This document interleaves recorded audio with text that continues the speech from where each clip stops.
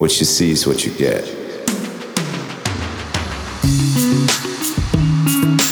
Hello, my name is Pastor Chris Miller, and I am your host on the PC Speaking Podcast, where we are equipping Christians for life. Hello, and welcome back to the PC Speaking Podcast, where we are equipping Christians for life.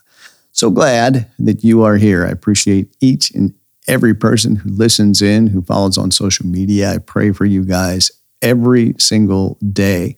If you are following along on social media, we've gone a little quiet for the past few days, just taking a little break there, but we will shortly be back in full force. Today, we continue on in our study of types and shadows, and today we're going to go back to a time before the Passover. We talked about the Passover and the bronze serpent over the past couple of weeks. We're actually backing up in time before that. Types and shadows. We've been defining those terms each week. Just as a brief introduction, types and shadows in general are symbolic representations that point to a greater spiritual truth or reality. And we're looking at Old Testament types and shadows of things to come in the New Testament. Old things in the Old Testament that point towards things in the New Testament, namely Jesus. And we're looking at the types and shadows in these stories that we talk about, and sometimes something that we also often see in these stories are archetypes. And in case you're wondering, an archetype is something that is a typical example of people or things. And there are many typical examples of people and things in the Bible, like we talked about in our story with the Israelites wandering in the wilderness last week, and how that's just kind of a typical example of how God interacts with people and people interact with God. But I like to use the word archetype because it sounds so much cooler than saying typical example. In our story last week, the Israelites were wandering in the wilderness. They were complaining. God had brought them up to the border of the promised land. He told them to go in and take it. Then they looked in and they said, well, I don't think we can do that. So they had to turn away, and they have to wait for an entire generation of Israelites to die away before they get another chance to enter into the promised land.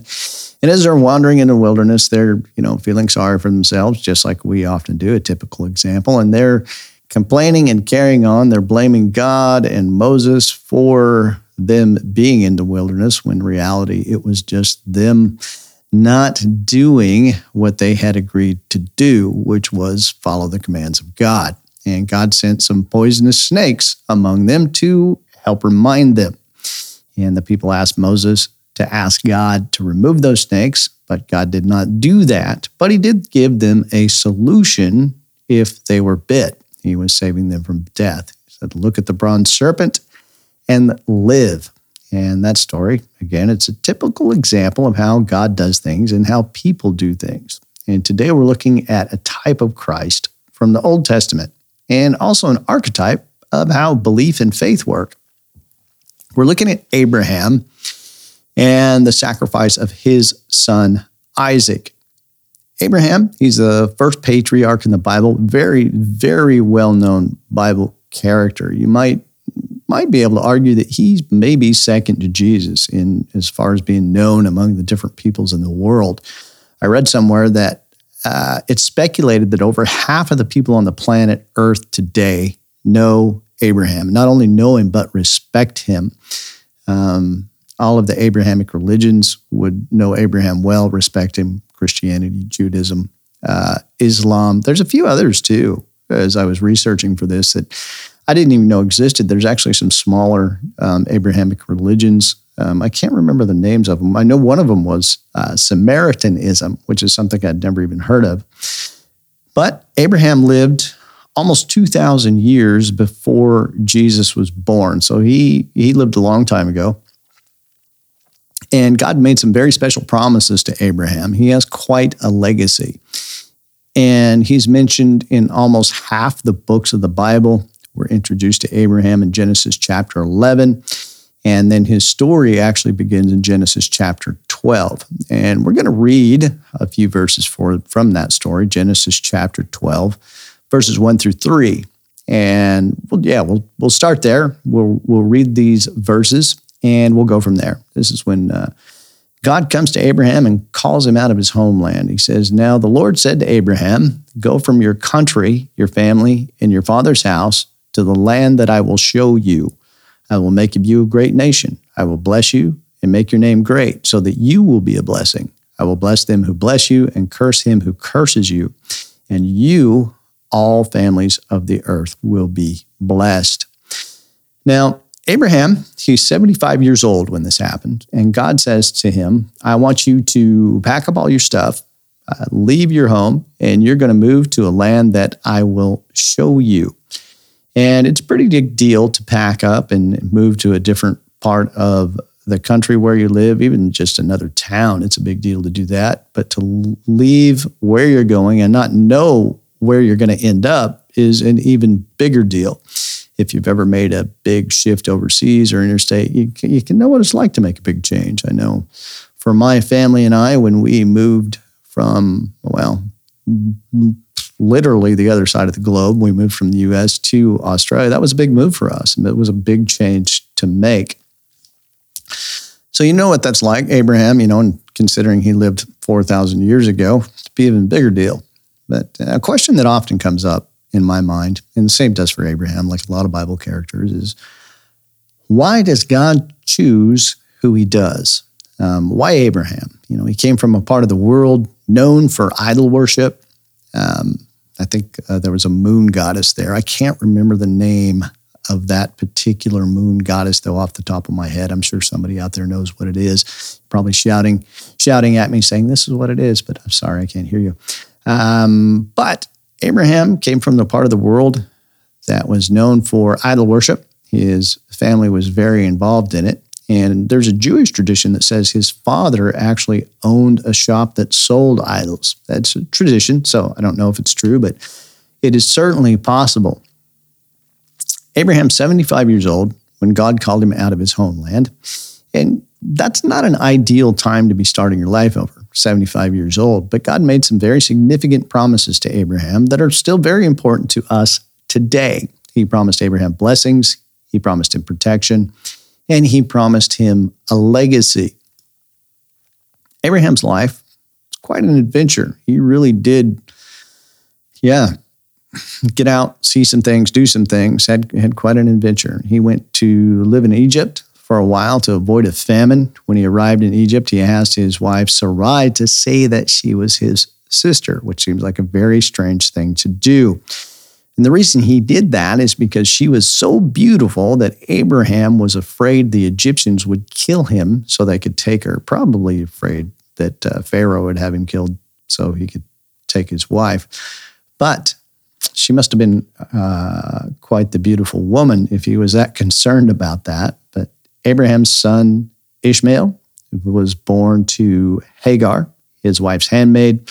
The Arab nations we know today are descendants of Ishmael, certainly a tremendous amount of history there. A lot of it is difficult history. But Abraham also saw the destruction of Sodom and Gomorrah, and God made a covenant with Abraham that he would give his descendants the land of Canaan. And God also promised Abraham he'd make a great nation out of his descendants. And there's a lot of New Testament theology and doctrine and things that come along with that. God made that covenant with Abraham when he was 99 years old, and his wife Sarah wasn't able to have children. But when Abraham was 100 years old, he and Sarah had a son.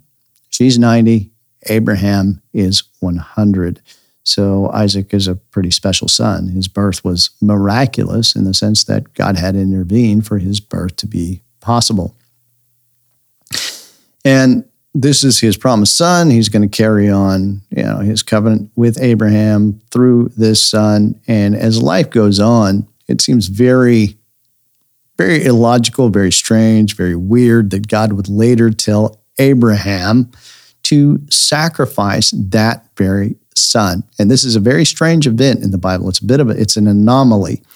Human sacrifice is not part of the worship of God in the Old or the New Testament. So it's a very strange thing for God to tell Abraham to do. And It's not easy to understand. And because it's not easy to understand, people might write this event off or criticize it without really making an honest effort to understand what it's really about.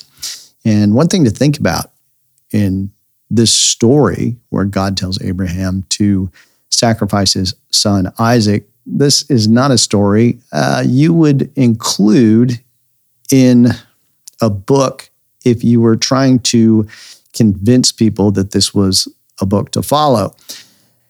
And I think a lot of people struggle with this particular story.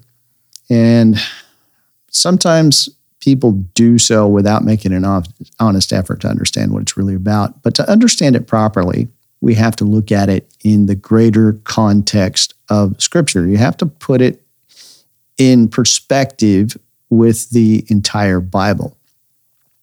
And as we do that, we're going to do that a bit today, but as you do that, try to put yourself in Abraham's shoes and imagine how he felt about God telling him to sacrifice his son Isaac. I mean, if you've got kids, you'd be like, why on earth would I do that? Well, and there's a question. There's two immediate questions come to my mind when I think about this scenario that Abraham's in.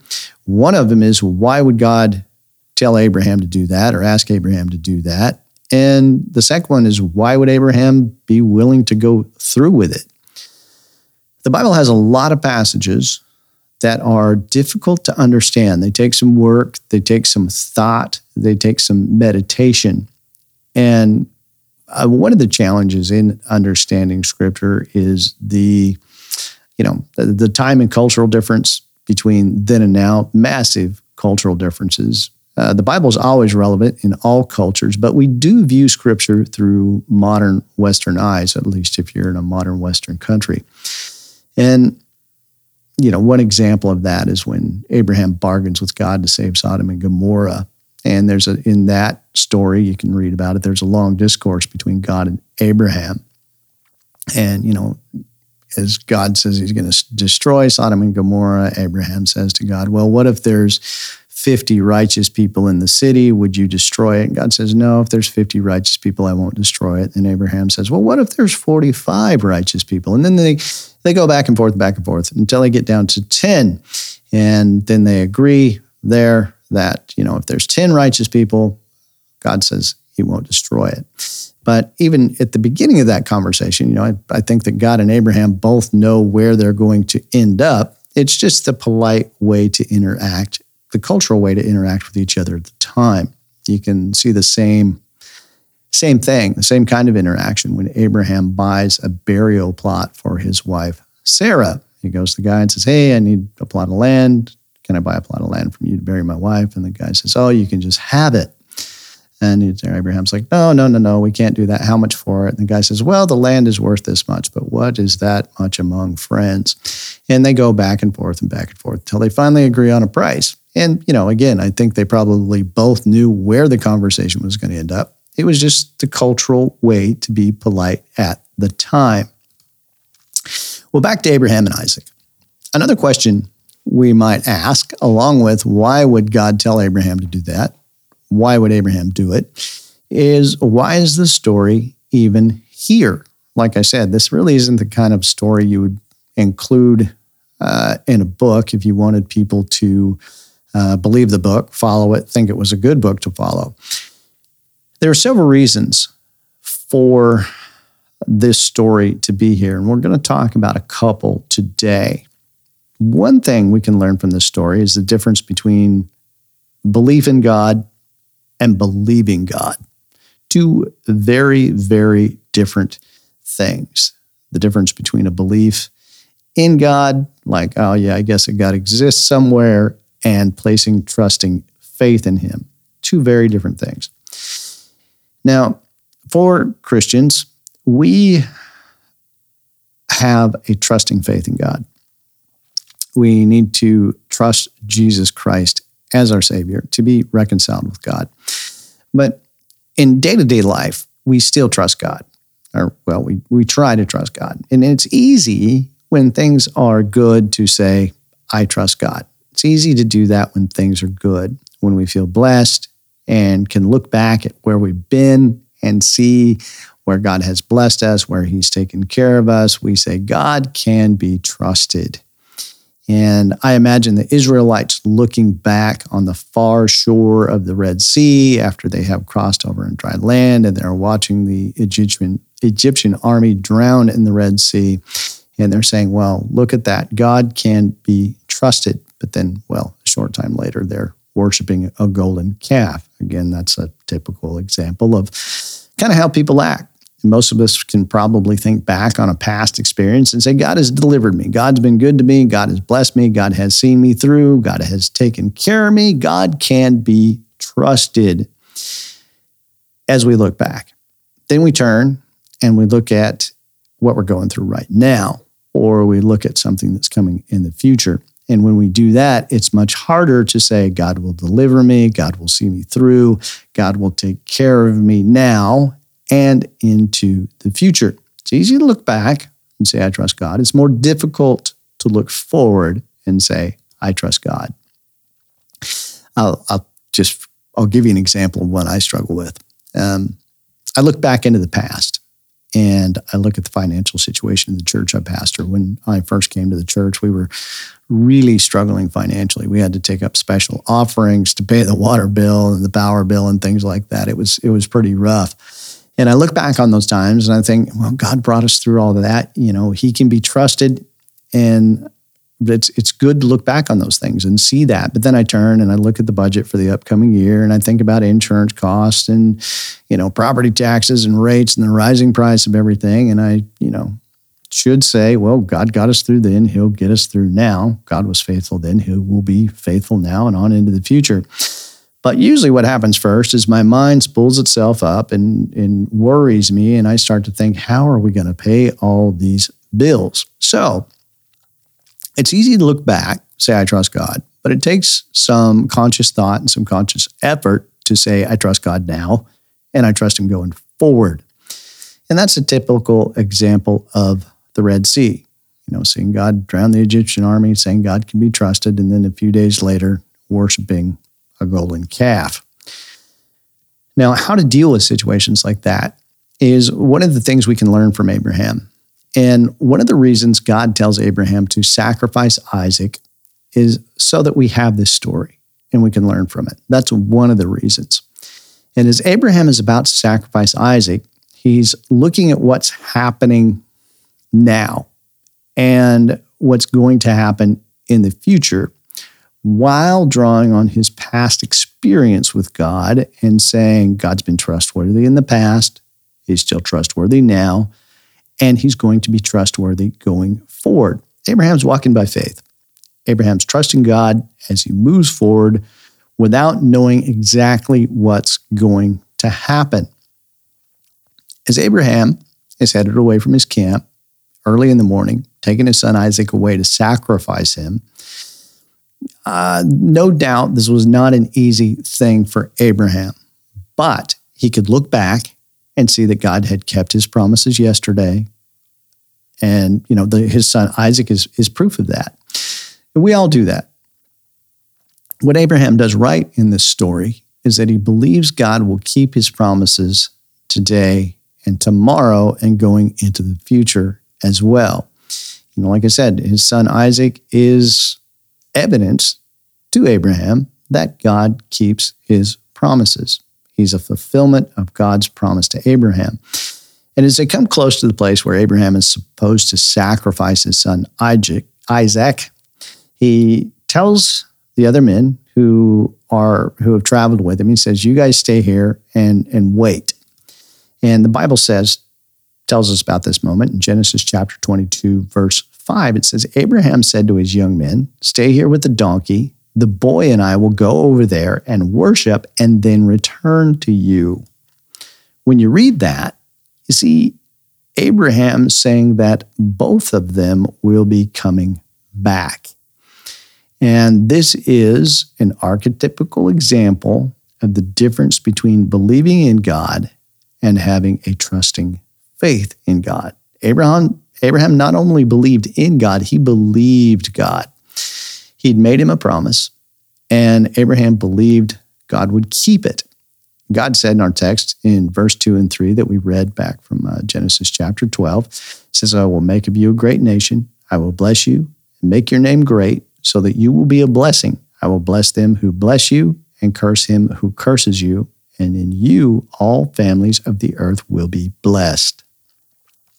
And Abraham believed God would keep that promise through his son Isaac. And we're told that in the New Testament. Hebrews chapter 11, verses 17 through 19 say, by faith, Abraham, when he was tested, offered up Isaac, and he who had received the promises offered up his only begotten son. Of him God said, through Isaac shall your seed be named. He reasoned that God was able to raise him up, even from the dead, from which he indeed received him in a figurative sense. Abraham believed God would keep his promise. He didn't know exactly how it would happen. It might require a miracle, but Abraham believed God. The reason it's easier to look back and say God is trustworthy is because we can see what happened in the past. It's easy to look back and, it's already done. It's already over. We can see how things shook out, what happened. We can see what God has done, and we can say he's trustworthy because we can see it. Looking at what God has done in the past and saying he is trustworthy is not the same thing as looking forward and saying God is trustworthy, because we can see backwards, but we can't see forward. Seeing what has happened in the past and saying God is trustworthy is, well, that's not really trust. It's just a statement of what has happened in the past. If we have to see what God is doing or what he's going to do before we trust him, that's not really trust, isn't it? You think about the situation with Abraham and Isaac. If Abraham said to God, okay, God, I'm willing to sacrifice Isaac. I'm going to follow through what you tell me to do, but I want to see how this is all going to work out before I actually put Isaac on the altar. That's not really trust, is it? But this wasn't, Abraham's first rodeo. This wasn't the first time that Abraham had seen God work in his life. He'd seen him do many things. And it took time for him to get to this point, I'm sure, just like it does anybody else. But he had settled within himself, and he had settled with God in his own heart and mind, and decided that he was going to trust God. And it's not easy to trust God with what's to come, but that's what trusting faith is. And someone's probably wondering, how do you do that? How do I have that trusting faith like Abraham and trust God with what is happening now and the outcome of things and what's going to happen in the future? Well, one thing you do is you decide to act on past experience. The more experience you have, well, the easier it's going to be. And that's a big part of life for a believer, acting on your past experiences. And we're all in different places with that. And it may seem like an oversimplification, but faith is not just a belief in God, but saying, I believe God. I trust him. I trust his plan, and then resting in that plan. That's how people are saved. That's how people come to know the Lord. I think sometimes people, when we talk about salvation, expect an emotional experience or some supernatural experience, some overly charismatic thing to happen. And it's not to say that, the supernatural is not part of that, because it certainly is. I mean, being born again is a supernatural thing. But really, it comes down to a point where you trust God. Sometimes, like I say, I think people expect some overly dramatic experience, and that's not always the case. I've had the opportunity to lead many people to the Lord in my ministry, and it's a little different for folks, but it really is about coming to an understanding about where you stand with God, what Jesus has done, and how to be reconciled with God. And then you settle on that. You believe what God says about that. God sent his son Jesus to die on the cross because I'm sinful and I need a Savior. God provided a Savior in his son Jesus. And I trust God. I don't just believe in God, I believe God. I believe that what he says is true. I trust God that when I leave this life, because of the blood of Jesus, I'm going to go be with him. I'm going to read you a few verses of scripture to back that up. There's others, but I've got 3 here. Romans talks about this as well, but we're going to read from Galatians, James, and Genesis as well. Galatians chapter 3, verse 6 says, even Abraham believed God, and it was credited to him as righteousness. James 2:23 says the scripture was fulfilled, which says Abraham believed God, and it was reckoned to him as righteousness, and he was called the friend of God. And then back to Genesis chapter 15, verse 6 says Abraham believed the Lord, and he credited it to him as righteousness. Believe God, and it's credited as righteousness. God sent his son to pay the price for our sin. And when we believe God and trust Christ, the righteousness of Christ is credited to us. As Abraham and Isaac come to the place of sacrifice, Isaac asked Abraham, where's the lamb for the sacrifice? He obviously doesn't know what the plans are here. And Abraham tells Isaac that God will provide one. And in reading this, I think Abraham is prepared to do what God has told him to do, but at the same time, he expects something else to happen, which fortunately it does. God tells him to stay his hand, don't sacrifice your son Isaac. Then in Genesis 22:13, the Bible tells us, then Abraham lifted up his eyes and looked, and behind him was a ram caught in a thicket by his horns. So Abraham went and took the ram and offered him up as a burnt offering in the place of his son. And we can learn a lot about faith and trusting God from this story, and that's one of the reasons this story is here. But the reason we're here and the reason we're doing this series is because in the larger context of the Bible, this story points to Jesus. That's why it's here. I've heard the story called a prophetic reenactment, which is kind of an interesting term because you can think it's a prophetic reenactment, but how can it be a reenactment of something that hasn't happened yet? But I guess Jesus is the lamb slain before the world. So, but anyway, you could go back and forth about that, a bit of a rabbit hole. But there are several times in the Bible when God told prophets to do something that seemed very strange, but represented something that he was going to do in the future. And this is another cultural thing as well. People sometimes used object lessons to communicate or make a point. And sometimes prophets did more than just speak a prophecy. They actually acted it out in some form or fashion. They gave everyone a visual aid. And God told Isaiah, in Isaiah chapter 20, he told Isaiah to walk around naked and barefoot for 3 years. Isaiah 23:4 says, the Lord said, even as my servant Isaiah has walked naked and barefoot 3 years for a sign and wonder against Egypt and Ethiopia, so the king of Assyria shall lead away the Egyptians as prisoners and the Ethiopians as captives, young and old, naked and barefoot, even with their buttocks uncovered, to the shame of Egypt. Object lessons work well, and I'm sure it seemed very strange for everyone who saw Isaiah wandering around naked for 3 years. And stories like that make me glad I'm not an Old Testament prophet. But the sacrifice of Isaac points to Jesus. Isaac is a type of Christ in this story. The ram is a type of Christ in this story. He stands in as a substitute for Isaac. Isaac and Jesus are both long-awaited sons, both born in miraculous circumstances. Isaac carries wood on his back as firewood. Jesus carries wood on his back as a cross. Isaac, he obediently follows his father to his sacrifice. Jesus obediently follows his father to his sacrifice. God provides a sacrificial substitute for Isaac in the ram. God provides us with a sacrificial substitute in the Lamb of God, Jesus Christ, his son.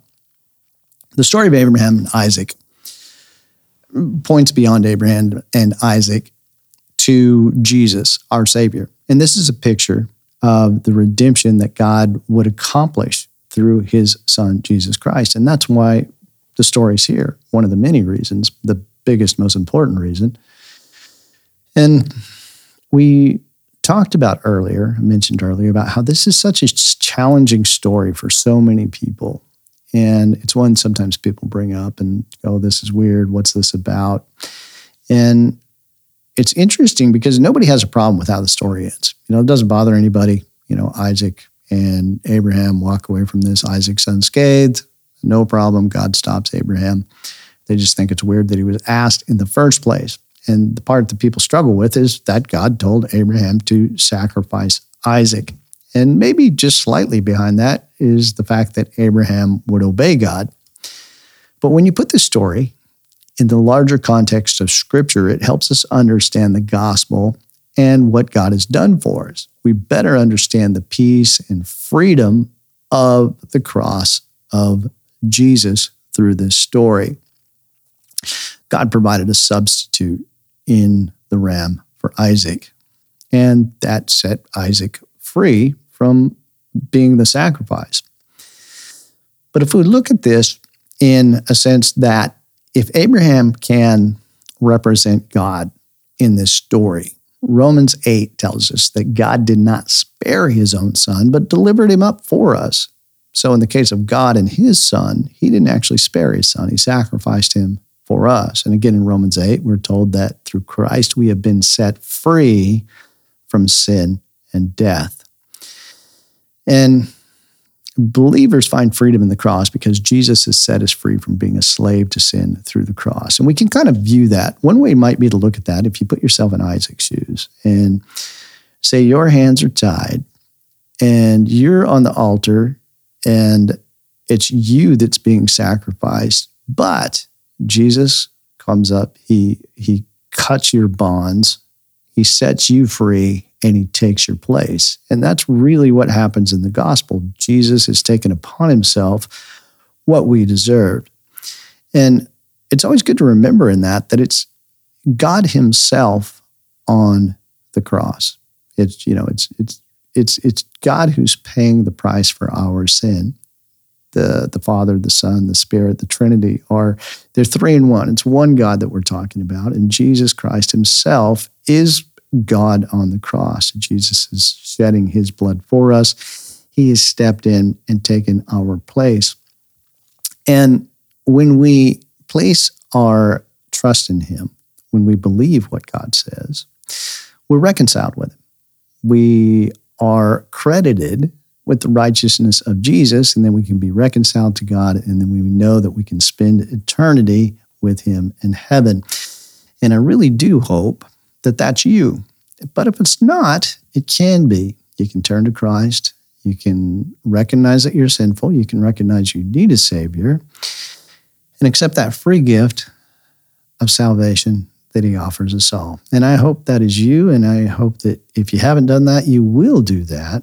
But until next time, I look forward to speaking to you again next week. Thank you for taking the time to listen today. Let me know what you think in the comments. Please consider subscribing and sharing this with someone who might find it helpful.